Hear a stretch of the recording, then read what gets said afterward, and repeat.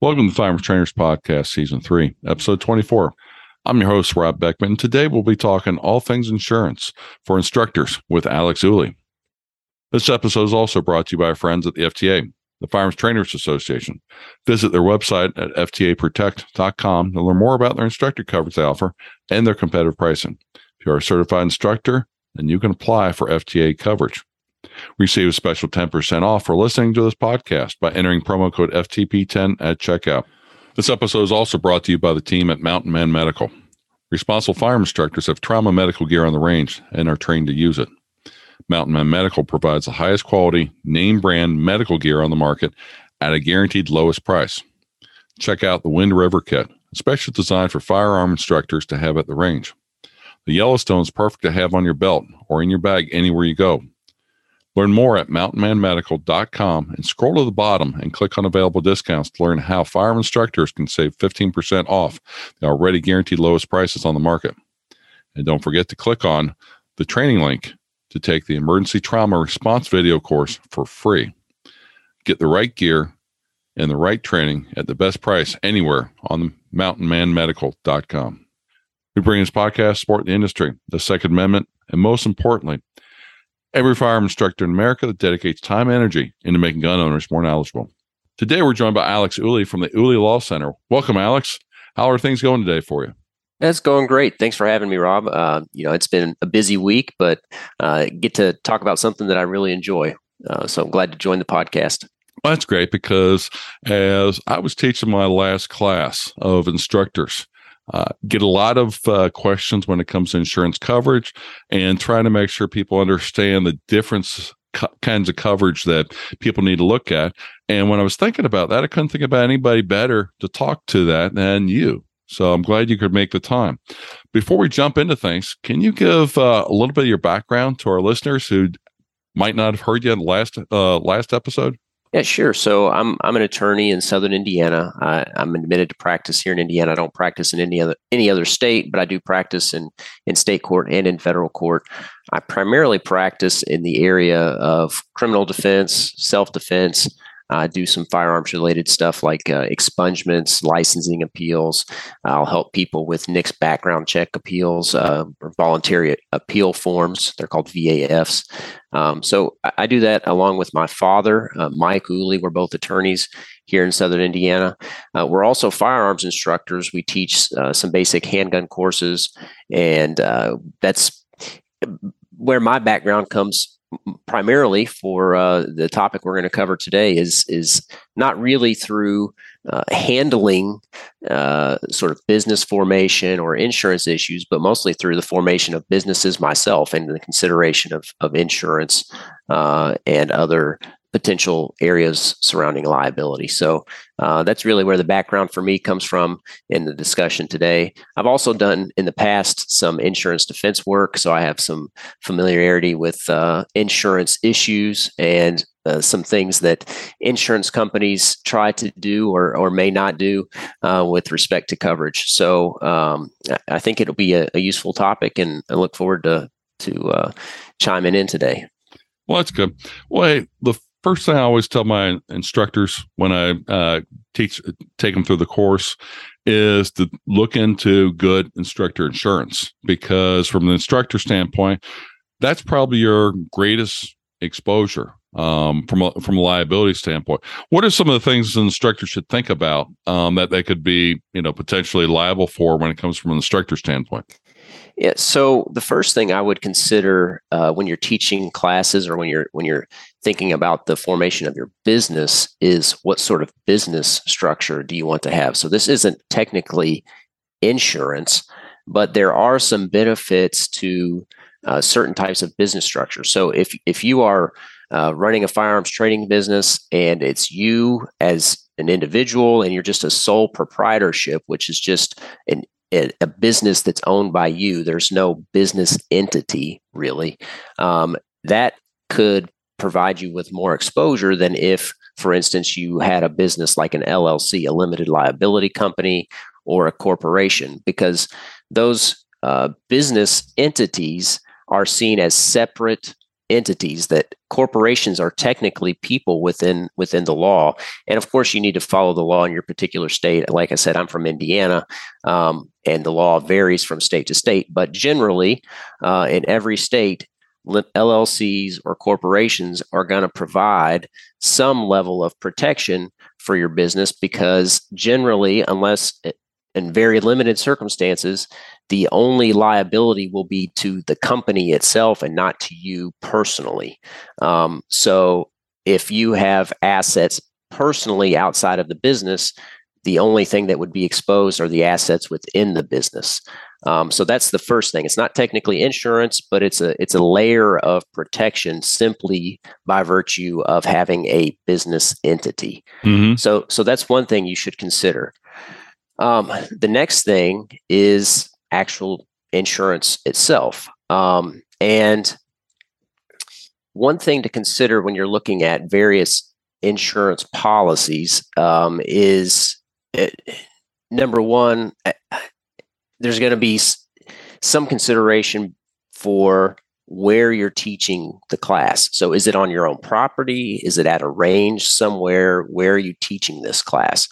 You're going to have to be concerned about premise liability, maybe renter's liability. So if you're renting or leasing a property, you're going to have to be concerned about those sorts of issues.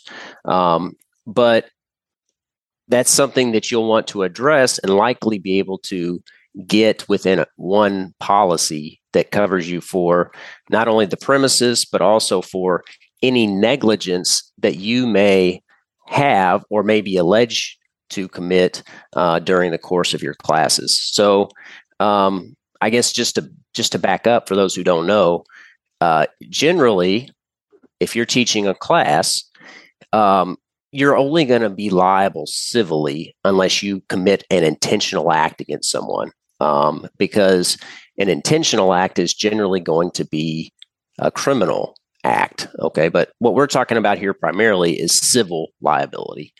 And civil liability, as opposed to criminal liability, is for monetary damages. And that's why we buy insurance, right? Is to help protect us from potential monetary damages that would otherwise bankrupt us potentially.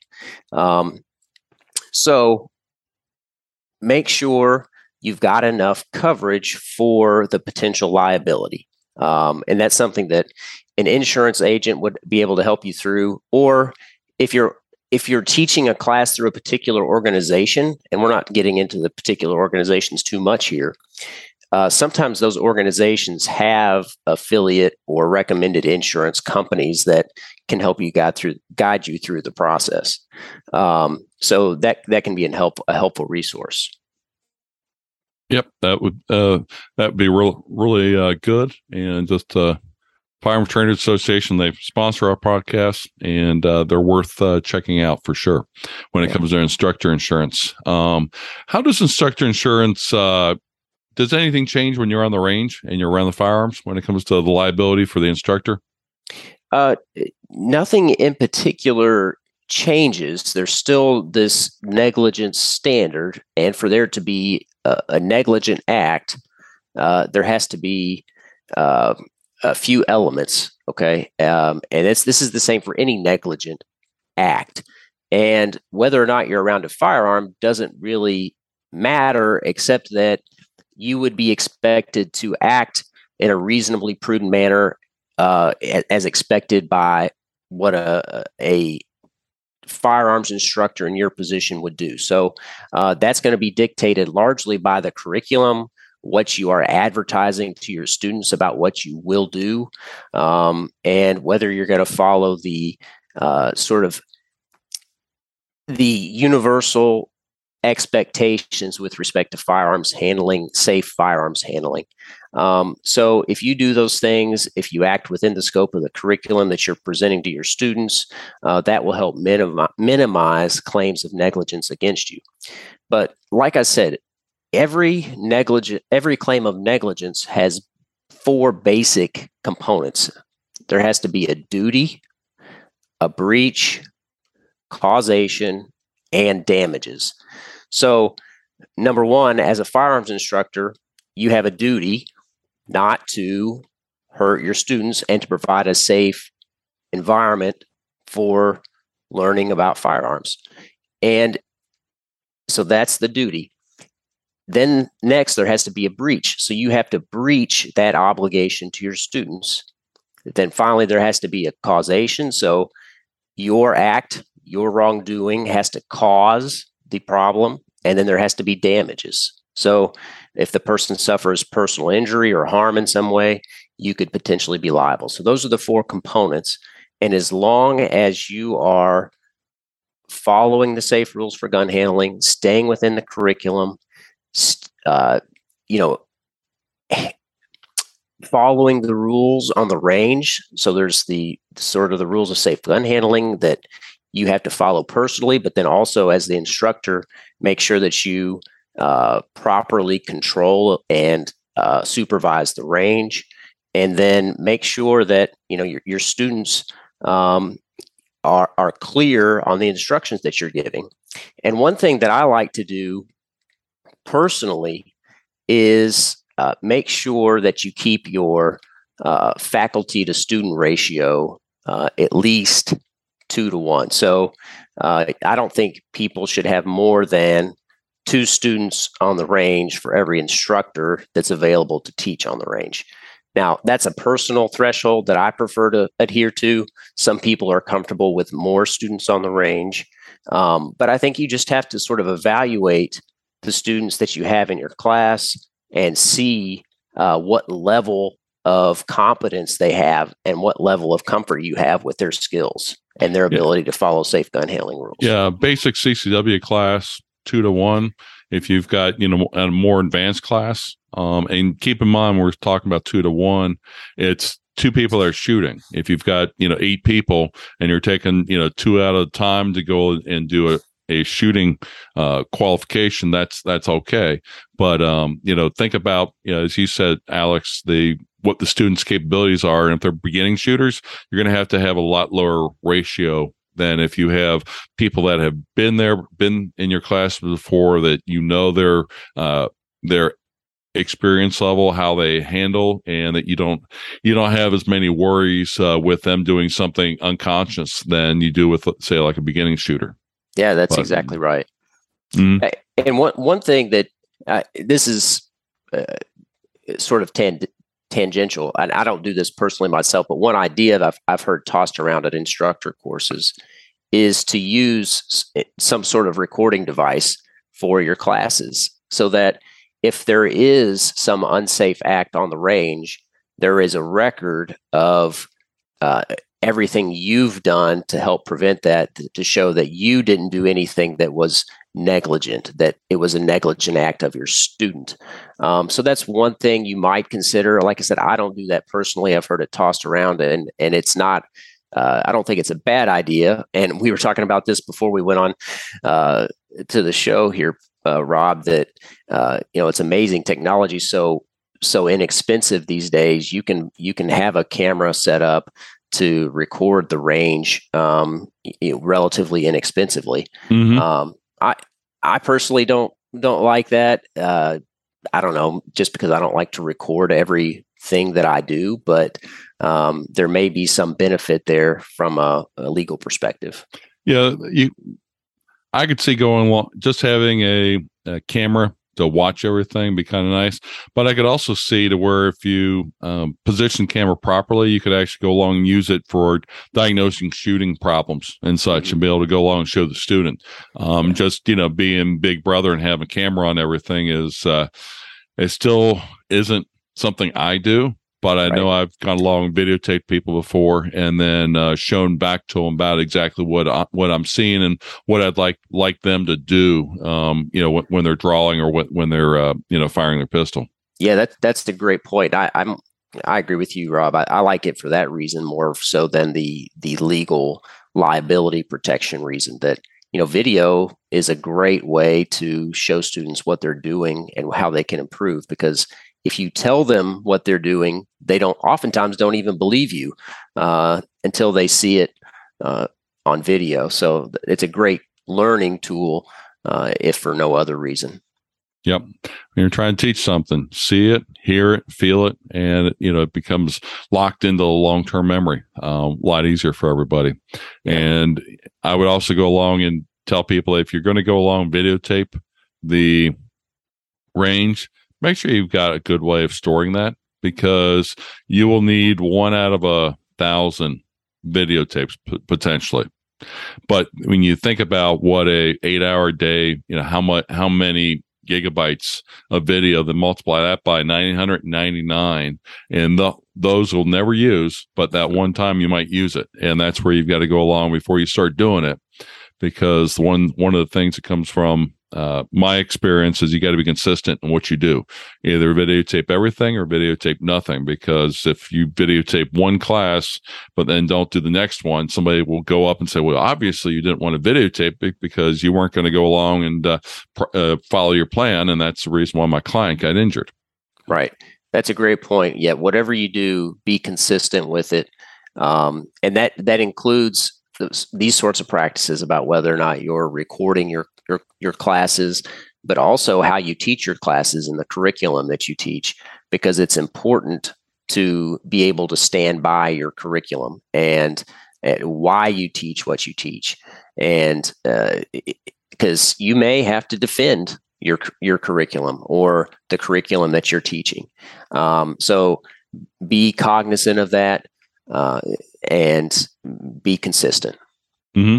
And as I always go along and tell my students or instructor candidates, teach to the curriculum. You might have opinions, you might have things like that, but when you start going down those rabbit holes, people might take that as good advice when you were just kidding, and those are the type of things that can come back and get you.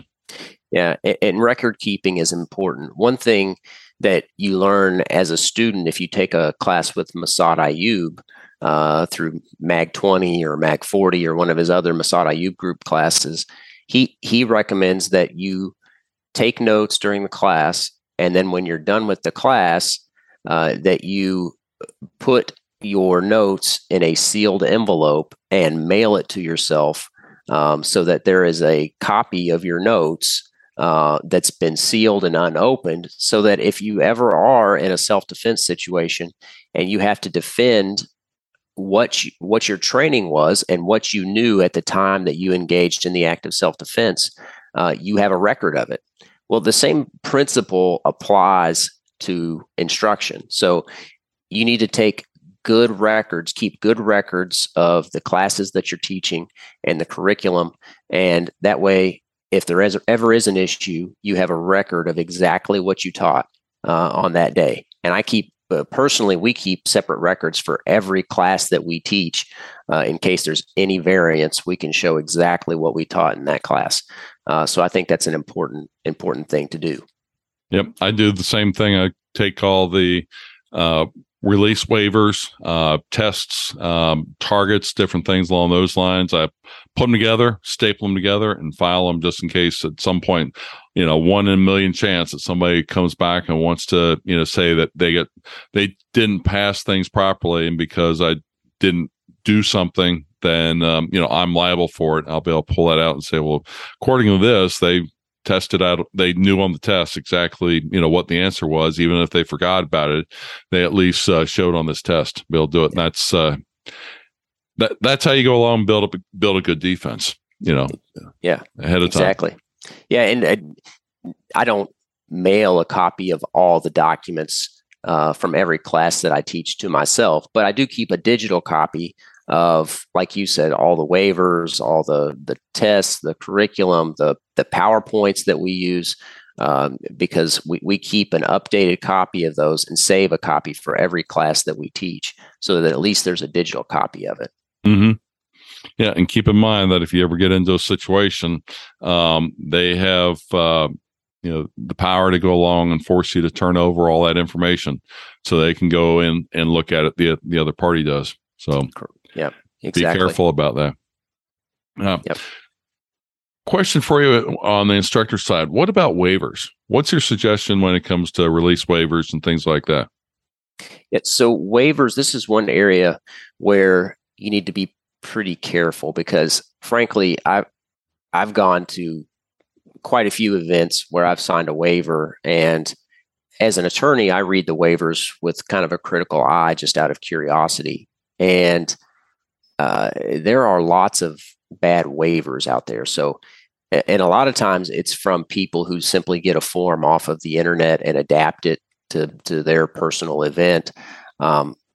Please don't do that, because waivers, to be binding and effective, have to comply with state law. And state law is very specific in this regard. So this is an important component of protecting you from liability. So this is an important part to invest in upfront. Make sure you get it right the first time. And I would suggest talking to an attorney in your state to get a waiver drafted for your particular course. Because, like I said, they're very state specific. They're contracts, so they have to be drafted very carefully. And you want to make sure that it does the job you intended it to do. Mm-hmm. And keep one thing in mind for instructors, kind of like where I am, where I'm right there, Ohio, Indiana, Kentucky. You may need 3 different waivers or modifications to the waivers to call it specific state code and or specific language in order to comply. Yeah.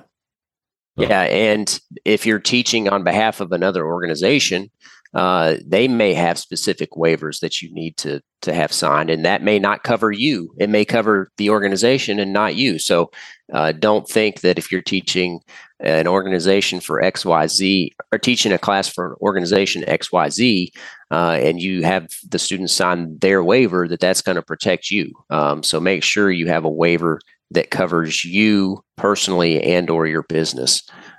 So be careful about that. This is one of those areas where, an ounce of prevention has well over a pound of benefit. So, the worst I ever had, I taught at a place one time where they had to sign my waiver and then 2 other waivers. So three waivers per student. Yep, that makes it fun when it comes to record keeping and everything else like that. Yeah, but you got to do it. Yeah, because I'm an attorney, so I can talk bad about attorneys. Not that anybody couldn't, but but attorneys are looking for ways to find liability because that's how they make a living. They sue people, and to sue people and make money, you have to find avenues for liability. So they're looking for holes in waivers. They're looking for holes in coverage and policies. So make sure you cover your bases.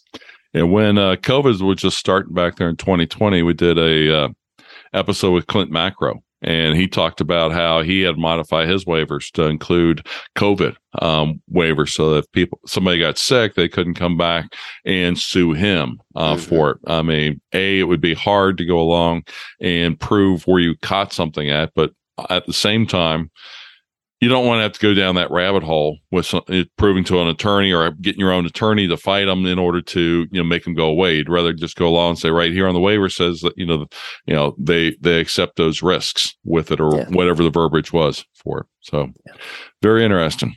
Well, hey, here's something I know my instructors from time to time get confused between instructor insurance and self-defense insurance for it. Self-defense, we're talking about, you're out going around town and you're forced to defend yourself. Where's the liability, and why is that different than the instructor insurance? Yeah, so like we were talking about earlier with the instructor insurance, that is for civil liability in your capacity as an instructor.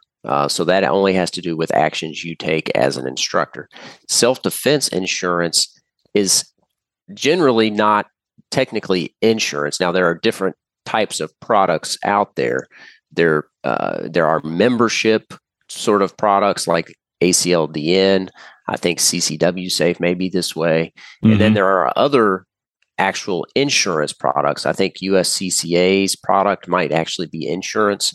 But these are for what would otherwise be criminal acts if you were not justified in your use of self-defense. So if you are forced to use deadly force or some other level of force in self-defense, these memberships or coverage policies have different sorts of provisions. It depends on the organization that you're with, but the general idea is that if you're charged criminally, they will assist in your defense of that criminal case. And that could include helping you post bail if you're arrested, and you're likely to be arrested if it's a deadly force situation. It could be helping you retain an attorney, and that may be an attorney of your choice, or in some cases, the organization may have discretion with who to have as your attorney. It could be funds for expert witnesses, funds for depositions or transcripts, or crime scene reconstruction or investigation, all sorts of things like that. So these programs that help with the assistance after a self-defense accident are for criminal liability primarily. Now, some of them also cover civil liability after an act of self-defense. So if you are either acquitted of a criminal charge or not charged criminally, you could still be sued civilly by, for instance, the attacker's family. So if someone attacks you, you shoot them and they die, the deceased family could still sue you civilly for monetary damages.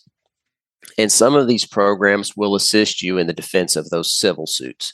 So this is purely for acts of self-defense, not for acts in your capacity as an instructor. Okay.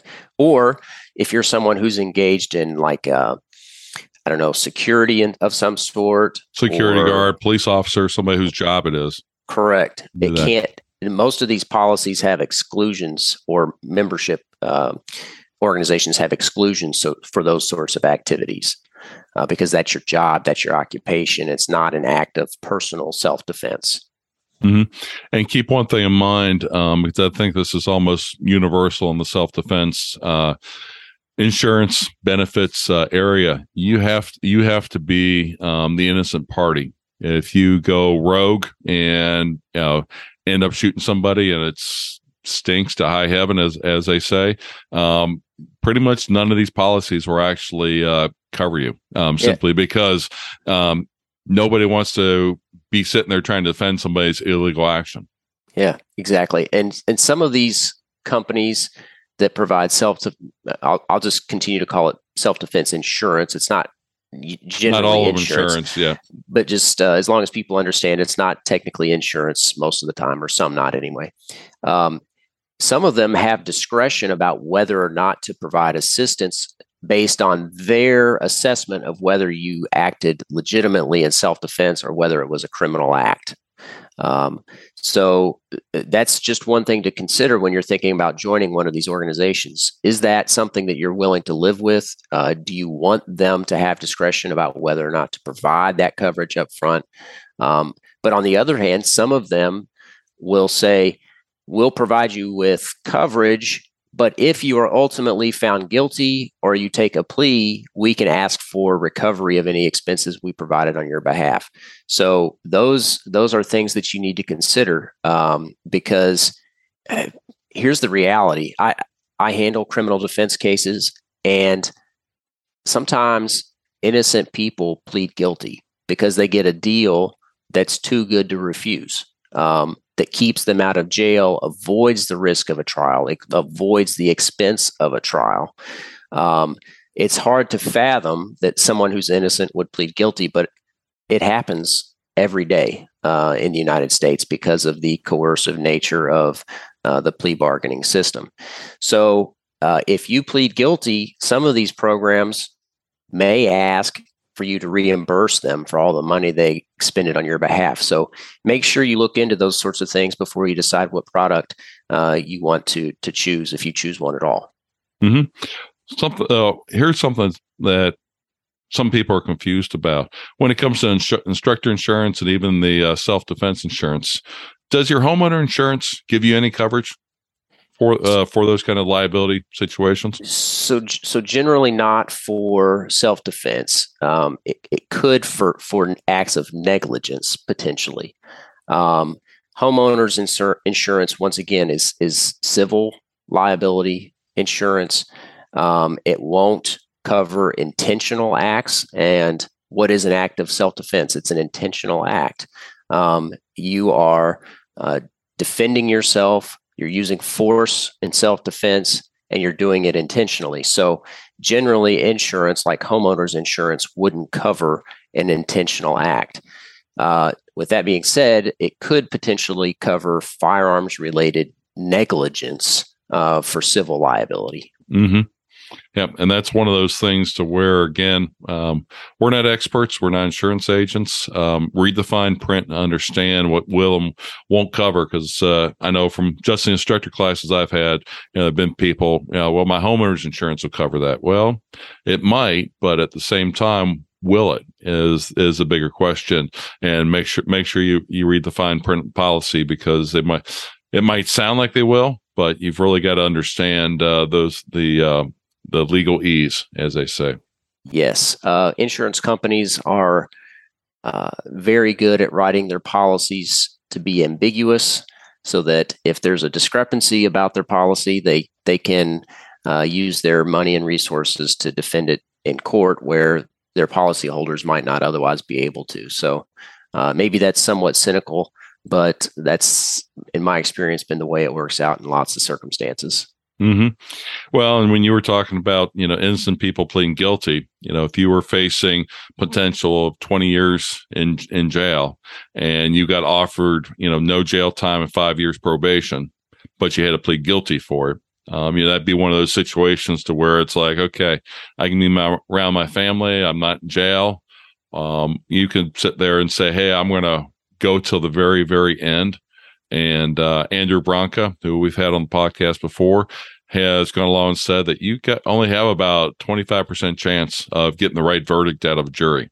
And that is either jury finding you guilty when you're innocent when you are guilty, or the other permutations of it also, to where you go along and, finding you innocent when you are innocent is not necessarily a guarantee, because it all depends on the facts and how well your attorney presents your facts and how well the prosecutor presents their facts for it. Yeah. Yeah. And the jury as a whole too. I mean, they don't like you no matter what the facts are, right? Right. Yeah, exactly. Do they like you? Do they like the state's witnesses? Are there police officers who are testifying against you, and it's a jurisdiction where the jury pool is very supportive of police officers? Is it a jurisdiction that doesn't like firearms? So there are lots of things that go into consideration, and things that make the outcome of a trial by jury unpredictable. So you're right. I mean, there's always a risk there, and it's hard to predict what the outcome would be. So some people make that calculation, that risk-reward calculation, and decide to take the guilty plea if it lets them go home. Yep. And that's why jury consultants get paid so much. So they tell the attorney, this is the person you should keep, this is the person you shouldn't keep, and be watching and seeing what the jury's doing, so they get a sense of how well they're being received. Mm-hmm. Exactly. Very, very interesting stuff. Definitely not something a firearm instructor thinks about very often, but as in the firearm business, you need to think about those types of things, because when you're in front of the jury, they don't care how fast your draw is or how accurate your shots are. They're going to be looking at, okay, how well did you run a business from a liability standpoint, and are you guilty of this or not? Yeah. Yeah. If it's a civil case and you're being evaluated on whether or not you took the reasonable steps to conduct your class in a safe and appropriate way, they're going to be looking through every action you took, all the records you have, with a fine-tooth comb. So make sure that you keep good records, make sure that you have the coverage, the insurance coverages that you need, and make sure, like we said, that you take that ounce of prevention to prevent a pound of pain. Alex, last question for you. How long should you keep the records? Yeah. So That's a good question. So it's going to depend to some extent on the statute of limitations in your jurisdiction. That's one consideration. The other is, I guess maybe there's some practical benefit to keeping the records, not so much for whether an accident or an occurrence of some sort happened in class, but whether your students are involved in some sort of incident or they're ever involved in self-defense. I think it's a good service to provide to keep those records for your students in case they are ever involved in an accident. You can show what they were taught and why they may have done what they did. So I always suggest that the students keep those records themselves, but we keep records for our students for that reason, so that if we ever if they ever request of us records from the class that they took, we have those available for our students. And let's face it, I mean, students you taught 5-6 years ago may not be involved in a self-defense occurrence ever, or it may be 5 years from now or even longer. So we keep the records basically indefinitely, but that's sort of more of a practical consideration, I suppose. Mm-hmm. Yep, definitely. And it can be a good service to your students if somebody lost their certificate and they need to apply for a CCW license, or they're applying for something else to be able to provide that to them versus going along and making them take the whole course over again. Yeah. Well, Alex, we've been asking all our guests this year to mention a important mentor, somebody who's influenced them throughout their life. Do you have someone in mind? Yeah, so I always mention my dad. He's an attorney, obviously, but he's also a firearms instructor. He's what got me into the practice of law and to firearms instruction. But he's also the person who got me introduced to firearms at an early age and to personal responsibility and to firearm safety and respecting not only the capabilities of the firearm, but the harm that it can cause. And I think that those are important lessons to learn as a young person. So I certainly look up to him for that and for the mentorship he's provided me through my life. I've been fortunate in that regard. As far as otherwise, I know that Massad Ayoob has been a big influence on me. I've taken MAG 40. I've been to his Deadly Force instructor course. He's a very impressive person as an instructor, as a shooter, and just as a good human being. So he's been a positive influence in my life, and he's sort of provided some framework, I suppose, for my development as an instructor and to some extent as an attorney, because he provides more of a real person, street level perspective of what people experience when they are involved in a self-defense encounter. So it sort of takes away some of the legalistic aspect and brings a real world perspective to the situation, while also keeping in mind the legal aspects.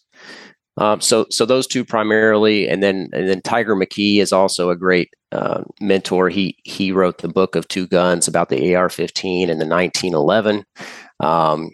So that was sort of a foundational text that I read when I was getting started in firearms training. So those are sort of two foundational instructors that I suppose have had the most influence on me. And I would recommend, if anybody is thinking about going to a Massad Ayoob class, that they do it sooner rather than later. He's not a spring chicken anymore. He still can outshoot me. It's very great to see. But if you want to get to his MAG 20 class, I know he's doing one up in Kensington, Pennsylvania, outside of Pittsburgh in the beginning of November. Plus, he's doing the instructor course too. And so that'd be two different things for the instructors to kind of check out. And he does classes all over the United States, and definitely worthwhile your time to take them while you can from him. Well, Alex, where can people find more out about about Alex Uley and about what classes you might be teaching? Yeah, sure. So I have a small firm practice here in Indiana, ulilaw.com. You can find out more about my practice and what I do.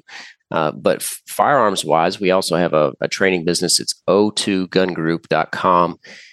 We teach primarily NRA curriculum, but we also teach my dad and I a 5-hour legal class about the lawful use of force and self-defense. And we talk about a number of issues in that class, what we consider to be sort of the essentials of principles that people should know if they're going to carry a firearm for self-defense or even just keep a firearm in their home, because people can get into trouble just because they don't know what they don't know. And so those are the two things that we do primarily: the NRA basic handgun course and the 5-hour legal seminar. Again, that's at o2gungroup.com. Good. And I'll add those to the show notes for those people that are interested. You can check all that stuff out. Well, Alex, thank you again for your time this evening and for your expertise when it comes to insurance coverage for instructors. And I hope our listeners found this useful. Yeah, it was great to be with you, Rob, and I hope they get something from it. You have a good night. Thanks, Rob. You too.